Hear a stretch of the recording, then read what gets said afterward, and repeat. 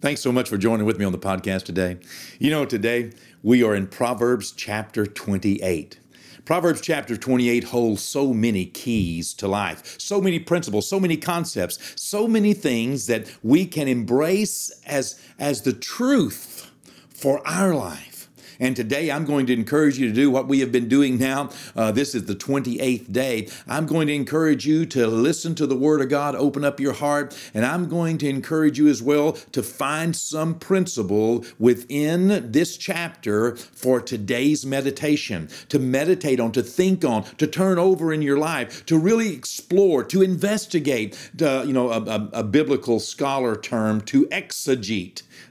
Take a scripture and take it apart and take it apart dynamically, word by word, concept by concept, phrase by phrase, even syllable by syllable, as we do in the Greek and the Hebrew, and to find out what made the word, to find out where the word came from, to find out where that concept got its beginning. Where is the first time in the Bible that this is mentioned, and how many times is it referred to throughout the Word of God, Old Testament and New Testament? What did Jesus have to say about this particular wisdom that Solomon, as a king here in Israel, 1,000 years before Christ, what did Jesus have to say about it? How did Jesus bring greater revelation and greater expectation to the word which King Solomon had gleaned from observation and from experience? But yet Jesus is that word. He was the living example of the word.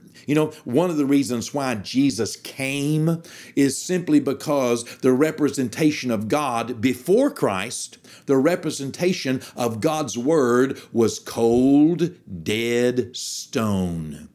It was just a shadow, the Bible says, of the real Word of God, Jesus being that Word. But the Word of God written on tables of stone, it was a cold, dead shadow. It had no life in it. It could not it could not soothe or comfort. All it could do was judge. And the Bible said that if the law would have been capable of achieving what God wished through the blood of bulls and goats and sacrifices, which could never make the comers thereunto righteous or right with God or holy. But if it could have, then Jesus would not have had to come and spill his blood for a new and living covenant. This new and living covenant in Christ is a living word. That's right. A living word. The Word took upon flesh. Now, the Word of God is not different. It was just a shadow of the Word. The law written in stone was a cold shadow that could not embrace, that could not love, that in many ways could not even explain itself. And through the years, many people, in fact, still today, people trying to explain the law often add tenets and do exactly what God said he didn't want done. They end up making traditions, vain traditions of men. Jesus said, "You do err, not knowing the scriptures nor the power of God." Now they knew the law, but they did not know the living word. When Jesus would say, "Well, you have heard it said, or you have read, or you know, or that this is what it says. But I say to you," he was explaining. He was the living word. Aren't you glad that we have the Holy Spirit living on the inside of us? We now have the writer of the word. Who better to explain to you what is written than the one who wrote it? The writer of the Word of God, the Holy Spirit, the one who penned these words through the expression of a man with the help of the mechanics of the Apostle Paul or Solomon or Moses or one of the prophets or King David or the Apostle Peter, the one who was used by God to pen it, to do the mechanics, filled with the Holy Spirit and the dynamics of God, but yet it was by the inspiration of the Almighty that these words were penned. And believe me when I tell you that these words have power, the power of God. How wonderful it is today for us to have a living word on the inside of us and the Holy Spirit to guide us and teach us. In fact, Jesus said, when that Holy Spirit comes, you will not need that any man teach you, but He will guide you. He will be your teacher. He will lead you into all truth. And that's what's going to happen today. As I'm reading this word to you, as I'm reading these words that are written on pages, with ink and pen, as I'm reading them to you, as the everlasting word of Almighty God, the Holy Spirit will bring revelation and illumination to you and inspiration to you.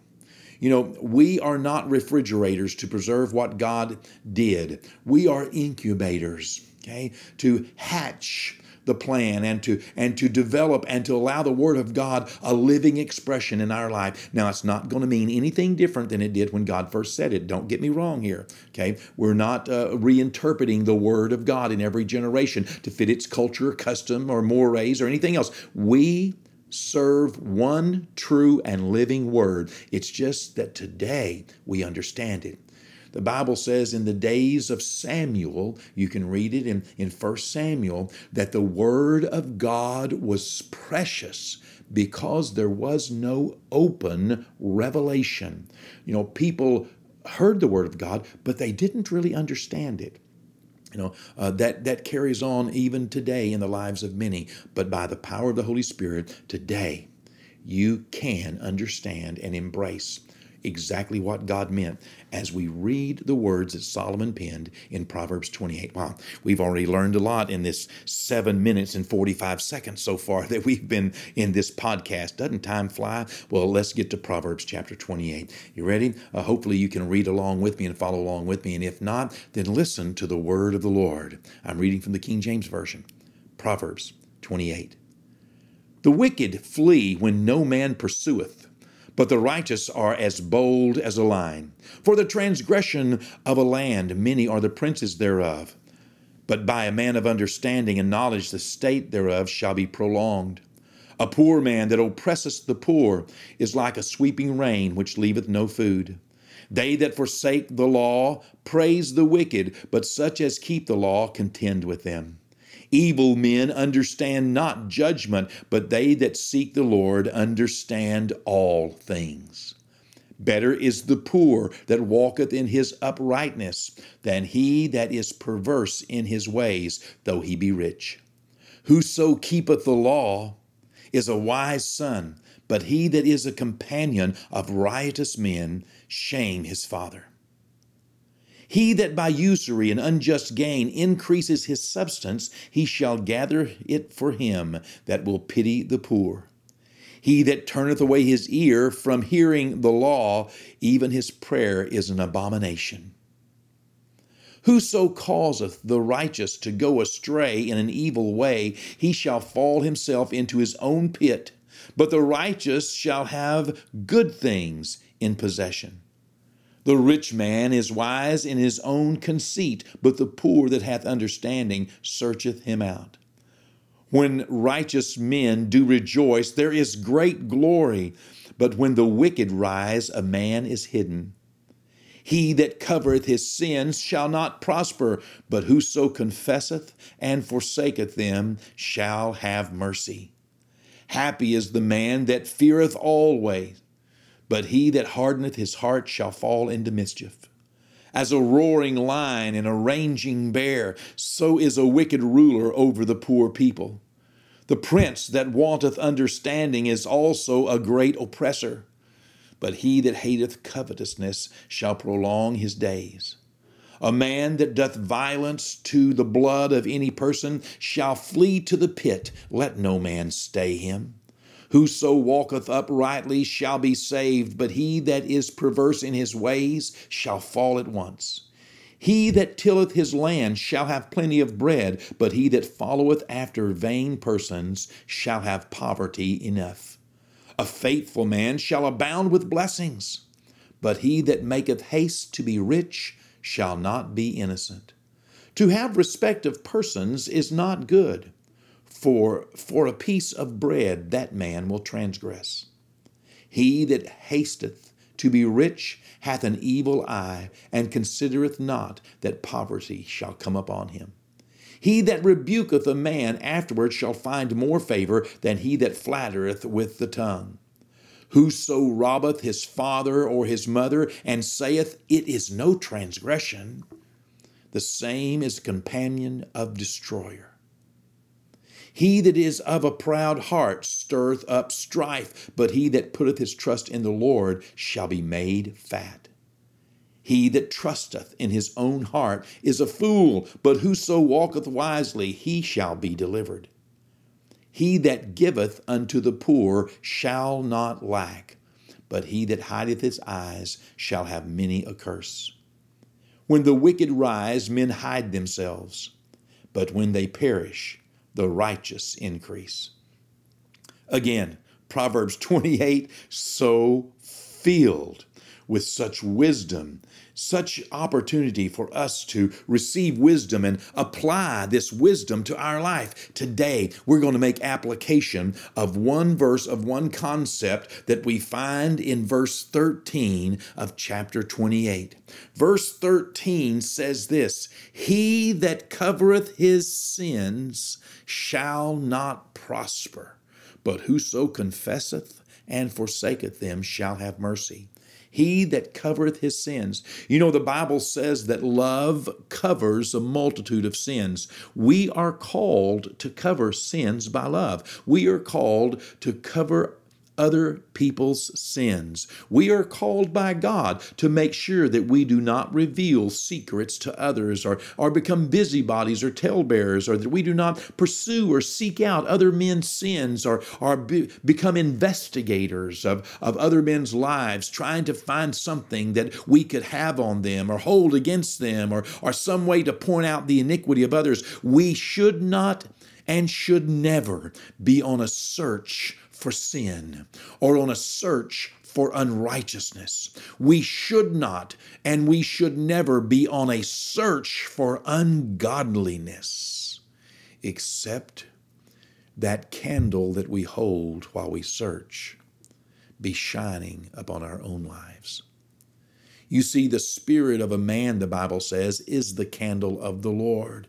And the only search for sin that we should have is a search within our own house, within our own lives. It's a picture of what the Jews do even today, as they have done for thousands of years, 3,500 plus years.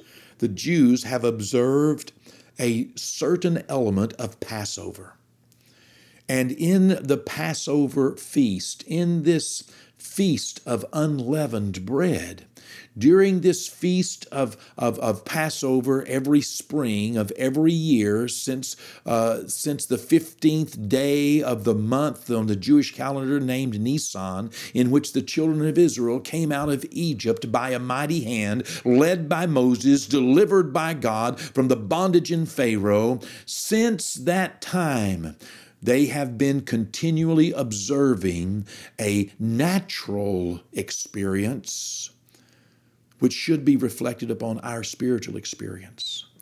For on the night of Passover that they are called to celebrate, on that night, beginning the Feast of Unleavened Bread, on that night, they send their children today.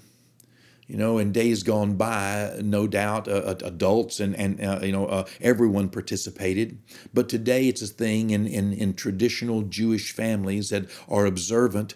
They send their children on a search through the house with a candle, with a feather, and with a paper sack or something of that kind. And what they are looking for is bread. normal type of bread that has been baked after it had been allowed to rise because of the yeast that was in it, the leaven that was in it. The self-rising kind of bread where it rises up and then you bake it. That's right. Parents, in fact, even hide it. Adults hide it throughout the home just prior to that, because in the week or 10 days prior to Passover, the adults have gone through the home. They even go through every restaurant that is kosher, and every hotel, and they go through it with a fine tooth comb. They remove all the leaven, as the Bible, as God told him, remove the leaven from your house. Remove all of the yeast, all of the leaven, all of that which causes you to be puffed up, and all of that which causes you to. It symbolizes the carnality. It symbolizes that which sin does in our life, and that which our own accolades and our own dependency upon our own life represents. And here they go through their homes, all the adults do, and get everything clean in all the days prior, because it is a part of the commandment and a part of the tradition. Okay? And a part of the natural experience of Passover, where the blood of the lamb is shed upon the doorpost of the heart and the doorpost of the house, and the angel of death passes over all those who have the blood of the lamb on their house. And then they have their children on that night of the beginning the Feast of Unleavened Bread. They have their children, they hide a little bread in their house. They have their children go through with a candle, seeking it out, symbolizing exactly what our spiritual responsibility is today. That as we are the candle of the Lord, and as the Word of God is a lamp to our feet and a light on our path, and as we are the house of God, it behooves us, because of the blood of the Lamb that has been placed on the doorpost of our house, on our heart, on our life, because the angel of death has passed over us, and we have passed from death unto life. It behooves us to search out our own lives, to find the sin, the unrighteousness, the ungodliness, to find the places, the carnality in our life, to find the places to where we are puffed up, and where we have self-rising instead of God rising, to find the place in our life that is unpleasing to God, and to sweep that out of our life, to cleanse our life from ungodliness and unrighteousness, so that we might be righteous before God. You see, that's what he's talking about here, that he that covers sins shall not prosper. We should only be on a search for sins when we're searching for sin in our own life.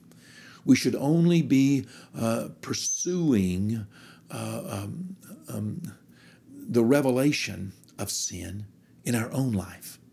And as we do, those who cover their own sins, we're supposed to cover others, but those who cover their own sins are not wise. But whoever confesses them, whoever agrees with God and forsakes them. You know what they do? They sweep that leaven into that little paper sack with that feather. Then they put all of that in that paper sack, wrap it up, and put it out of the house. It's a big deal. It's a big part of Passover. It's a big part of our lives. Since we have been saved by the blood of the Lamb, it's important that we not cover our sins, but that we search them out, agree with God, confess them, and forsake them, get them out of our lives. Well, meditate on that today. How is it that you can, he's not telling you to expose your sin to all of mankind. He's not telling you that. He's telling you to take a journey with God through your life and find your sin. Don't hide it from God. Don't think you can, and then confess it. Agree with God, tell him you're sorry, and then turn from it and don't do it anymore. That's all he's asking. That's what Solomon is saying, and that's what I'm saying to you today. Meditate on that, okay? It's not wise to cover your sin, and you can't cover it from God. Now, I'm not talking about uncovering other people's sin, but only discovering yours between you and God alone, and then confess it and forsake it. When you sin, as David said in Psalms 51, you sin against God alone, okay? When the prodigal son sinned, he sinned against his father only. He did not go and repent to his brother, but to his father. Okay? Take your sins to your Father God. Confess and forsake them. And watch. You will have mercy. God's a merciful God. That's his hope. That's his end. That's what God was going for all along. Not just to, find sin, uncover sin in your life so that he could condemn you or judge you or criticize you or put you out with a sin.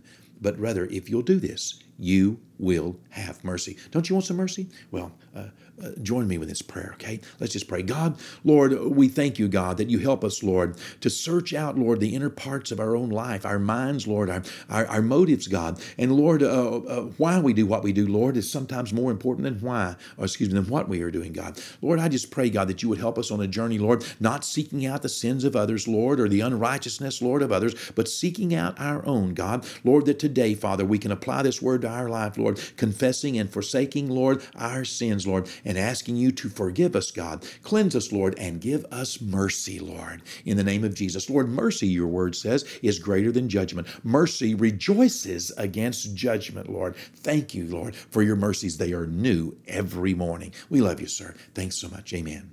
Amen. God bless you. Meditate on that word today, okay? Meditate on what it means to cover, to uncover, whose sins you're supposed to cover and uncover, what it means to forsake, what it means to confess, what it means to have mercy, okay? Take it apart. Look at it, okay? Hold the word, the living word, and let that word express revelation, inspiration to you today in the name of Jesus.